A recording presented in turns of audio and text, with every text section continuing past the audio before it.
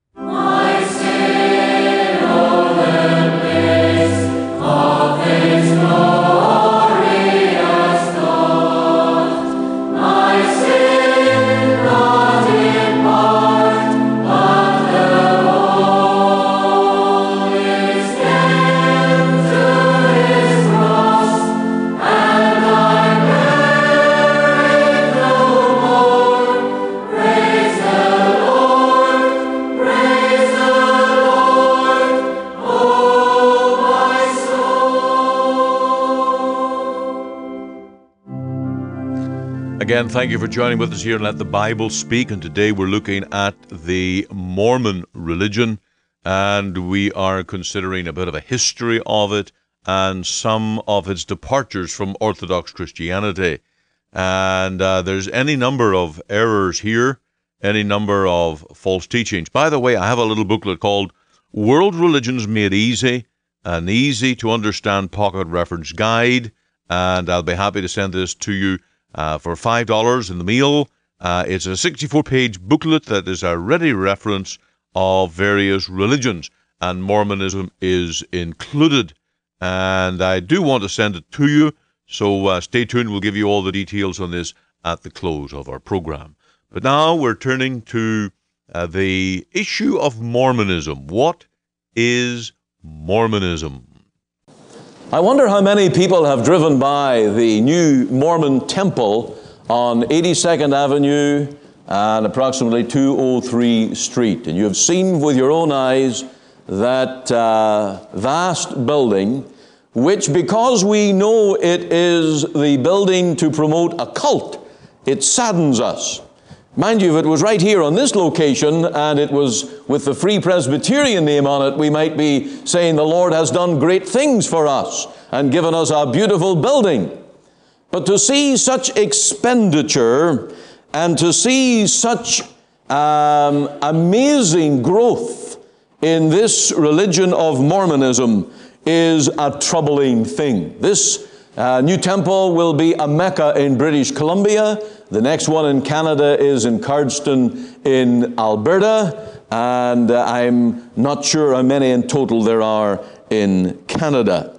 Now, the Mormons advance by three methods: by missions, money, and magnificence. They have, or claim to have, 100,000 missionaries around the world. Their finances are exceedingly strong, and so therefore they can throw money at many of their projects. And the other is magnificence. And that's why they build such temples as this out of Brazilian stone with the luxury and the opulence that they do. Now this, of course, is to impress people who walk by sight and not by faith. I read an account recently of a chef who wanted to prove that it was not the quality of the food that counts, but it is how you present it.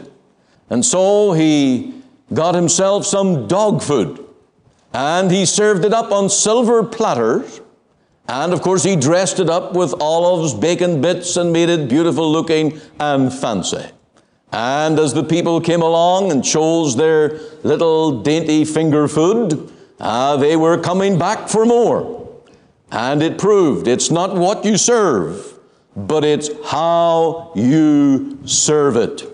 The Roman Catholic Church has learned this hundreds of years ago. They built massive cathedrals to impress superstitious-minded people.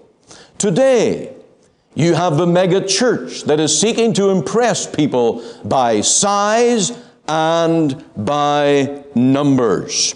Now, the business world would call it success through success. And that has its appeal, certainly, to the carnal mind. Now, the founder of Mormonism was a man called Joseph Smith, who was born in December 23 in the year 1803. His family moved to a place called Palmyra, Pennsylvania, when he was 11 years old.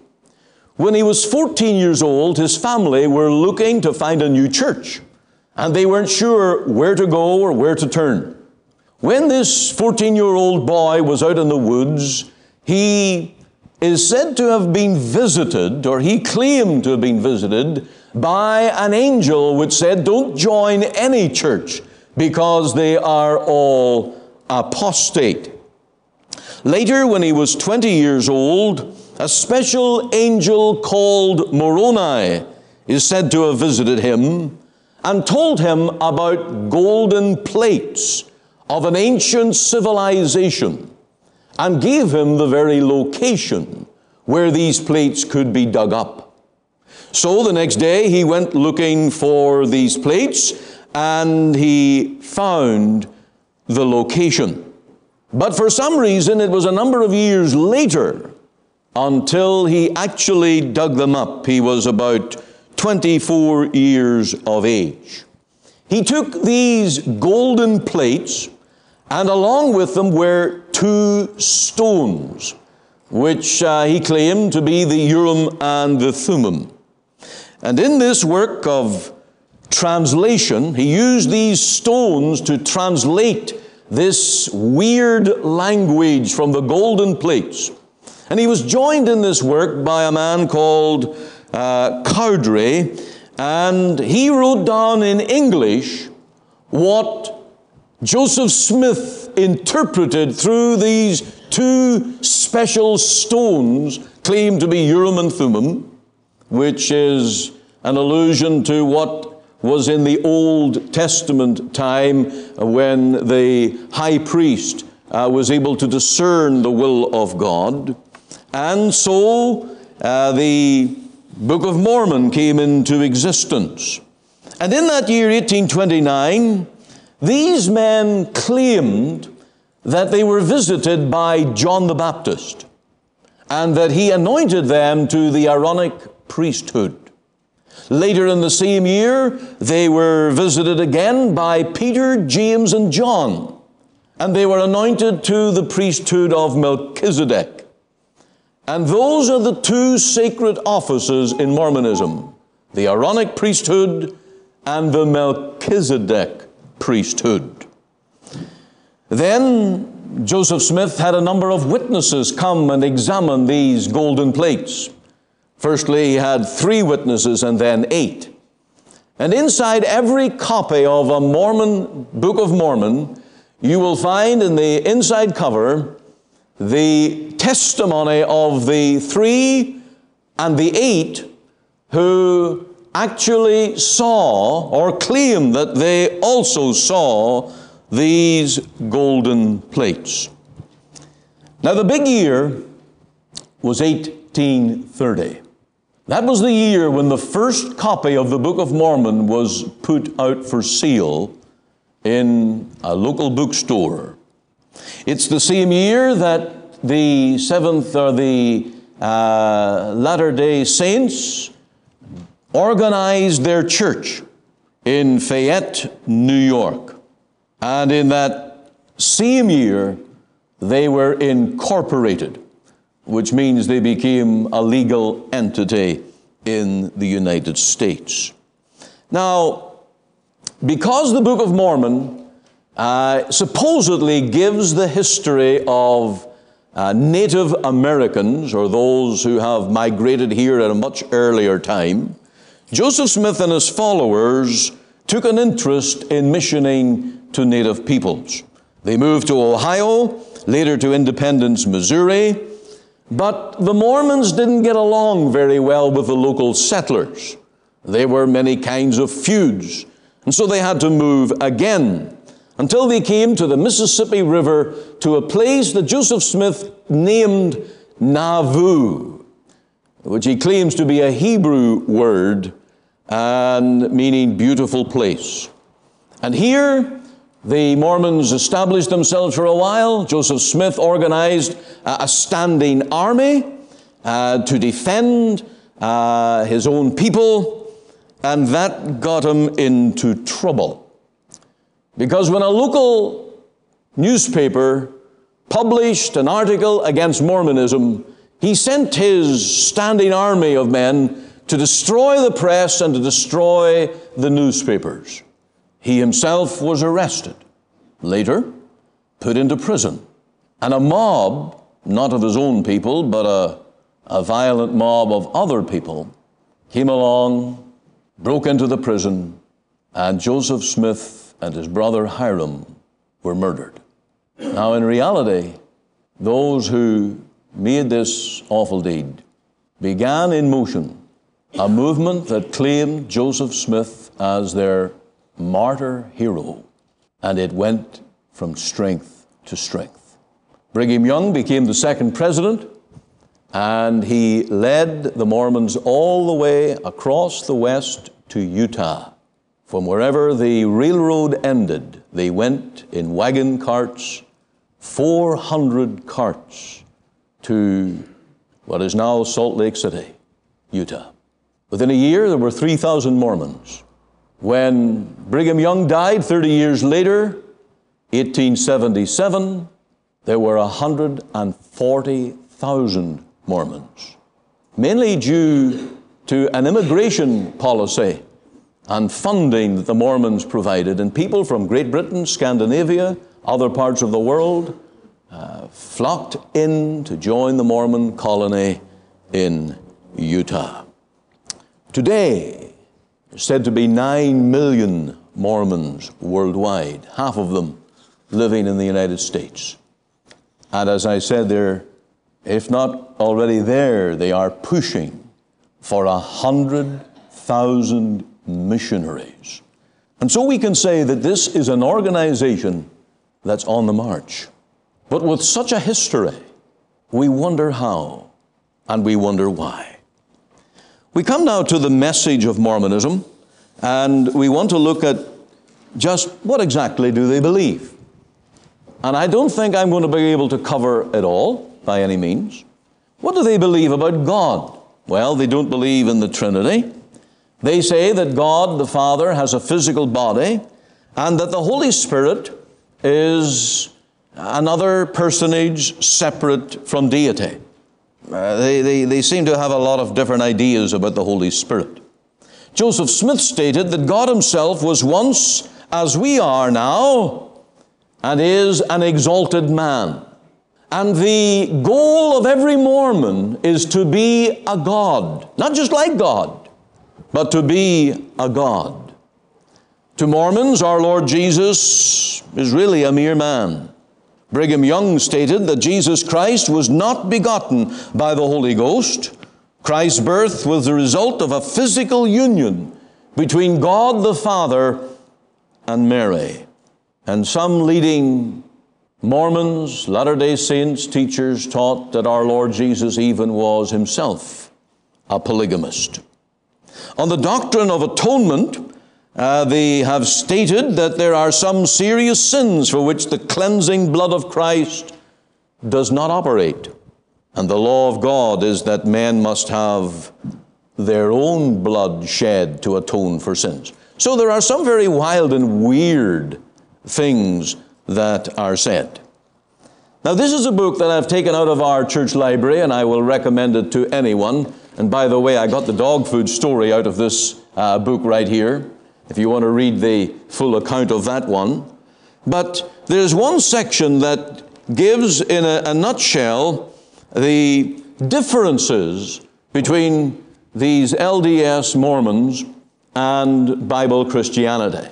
And I'm not sure, there are probably about 20 different headings here. And I'm not going to go through them, but there's a few that are interesting. First one, everyone pre-existed. We all exist eternally. Weird. The fall brought mortality and physical death, not fallen nature.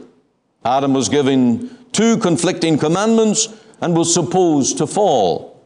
In sin involves specific acts, not man's basic nature. On repentance, we need only to repent of individual acts, not sinful nature. And it goes on and shows that there are terminology differences. And this is often the confusing thing when you deal with a cult or another religion. What you mean by one term and the meaning you pour into that term, or the Bible stands for in that term, they have a separate meaning. And that can become confusing. But tonight I want to reduce our interest in the Book of Mormon.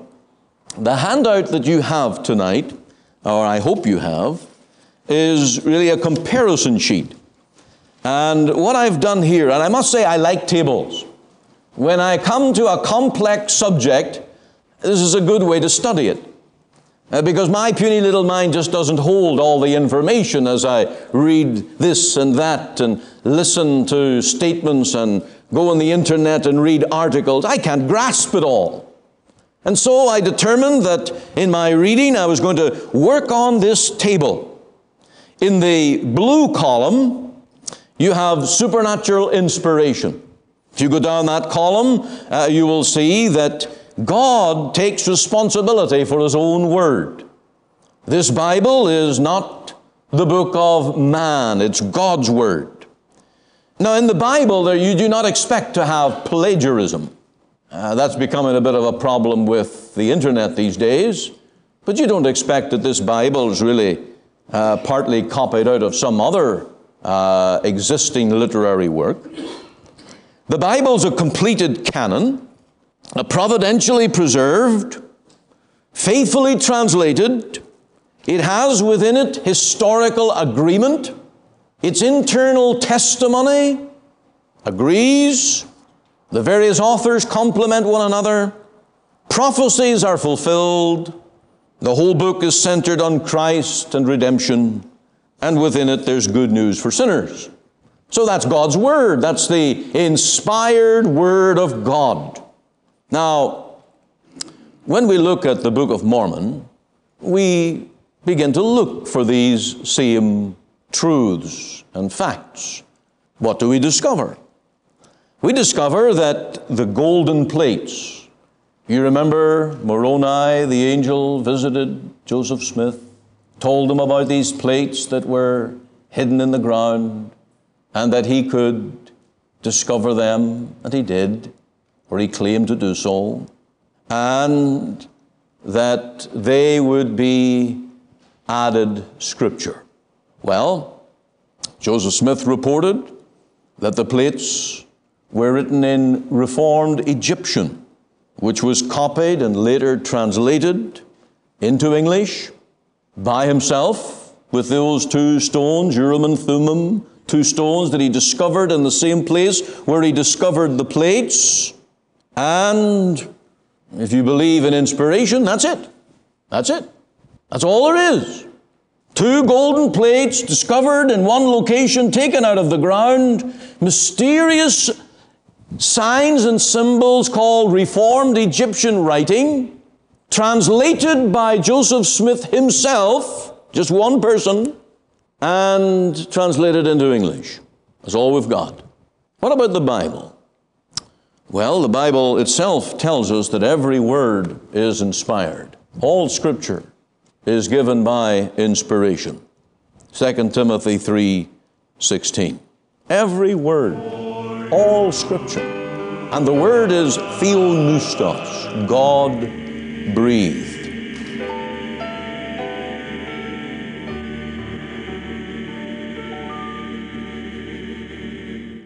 Thank you for listening with us here on Let the Bible Speak today in our message on Mormonism. We'll be continuing this tomorrow and through the week here. And this is a gospel issue. Please do note this, that this is about how a man is just with God, how a sinner can be reconciled to God. The gospel says that a man is reconciled through the death of the Lord Jesus by believing on that one-time sacrifice of the Lord Jesus. Mormonism is a religion of works.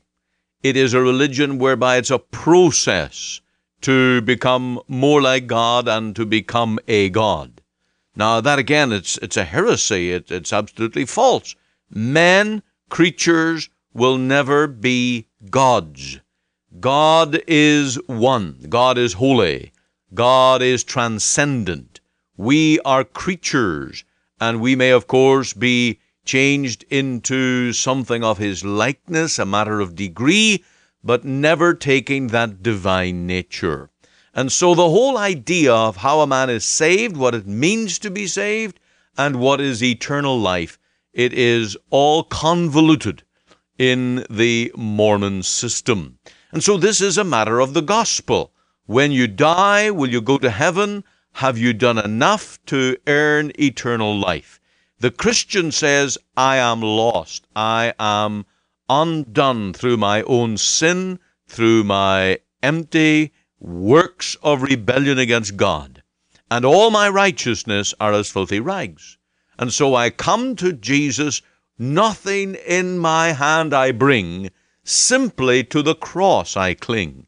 And we know that there on the cross, the Lord Jesus Christ, who became man for us, offered a one-time, all-sufficient sacrifice to save men from sin by the value of his own blood. And that sacrifice has been accepted by the Father, and when he accepts the sacrifice, he accepts the Son, and by our faith in that sacrifice, we are saved. So this is a matter of justification by faith alone. And again, as Martin Luther well said, this is the standing or falling of the church. The church that denies justification by faith, neglects it, or hides it, is not the church of the Lord Jesus. And so we do call you to the gospel today, to simple saving faith in the one-time substitutionary sacrifice of the death of the Lord Jesus Christ on the cross. That's the gospel. That's how a man is saved. And I hope today that you will put your complete trust in the Lord Jesus. And our prayer is that Mormons will come to understand and enter into the wonderful liberty of the gospel of justification by faith alone. You are listening to Let the Bible Speak, the radio broadcast of the Free Presbyterian Church in Canada. This is Pastor Ian Gollaher. If you missed part of today's program or would like to hear it again, you can find it archived by program date on our website. Just go to www.ltbs.ca, CA for Canada. There you can read my blog, find my Bible study notes, audio and video sermons, as well as helpful articles. Or you can go to our podcast on iTunes. We're on the air Sundays at 9:30 a.m. for our full church broadcast, and Monday to Friday, 5 a.m. and 5 p.m. on this station to bring you the gospel from our Free Presbyterian Church here in Cloverdale. We also invite you to our church services on Sundays, 10:30 and 6 p.m. Through our website, you can listen and view to our online services at 10:30 and 6 p.m. Make it your Sunday worship. Click on the Live Now button on the home page of our website. Or if you would like to talk with me one-on-one as a pastor, please give me a call. The phone number is 604-897-2040. The mailing address is 18790 58th Avenue, Surrey, BC, V3S1M6. We're located just 2 blocks north of number 10 Highway on 188th Street. Our website again is ltbs.ca. You can join us Monday to Friday, 5 a.m., 5 p.m. here on the station as we let the Bible speak.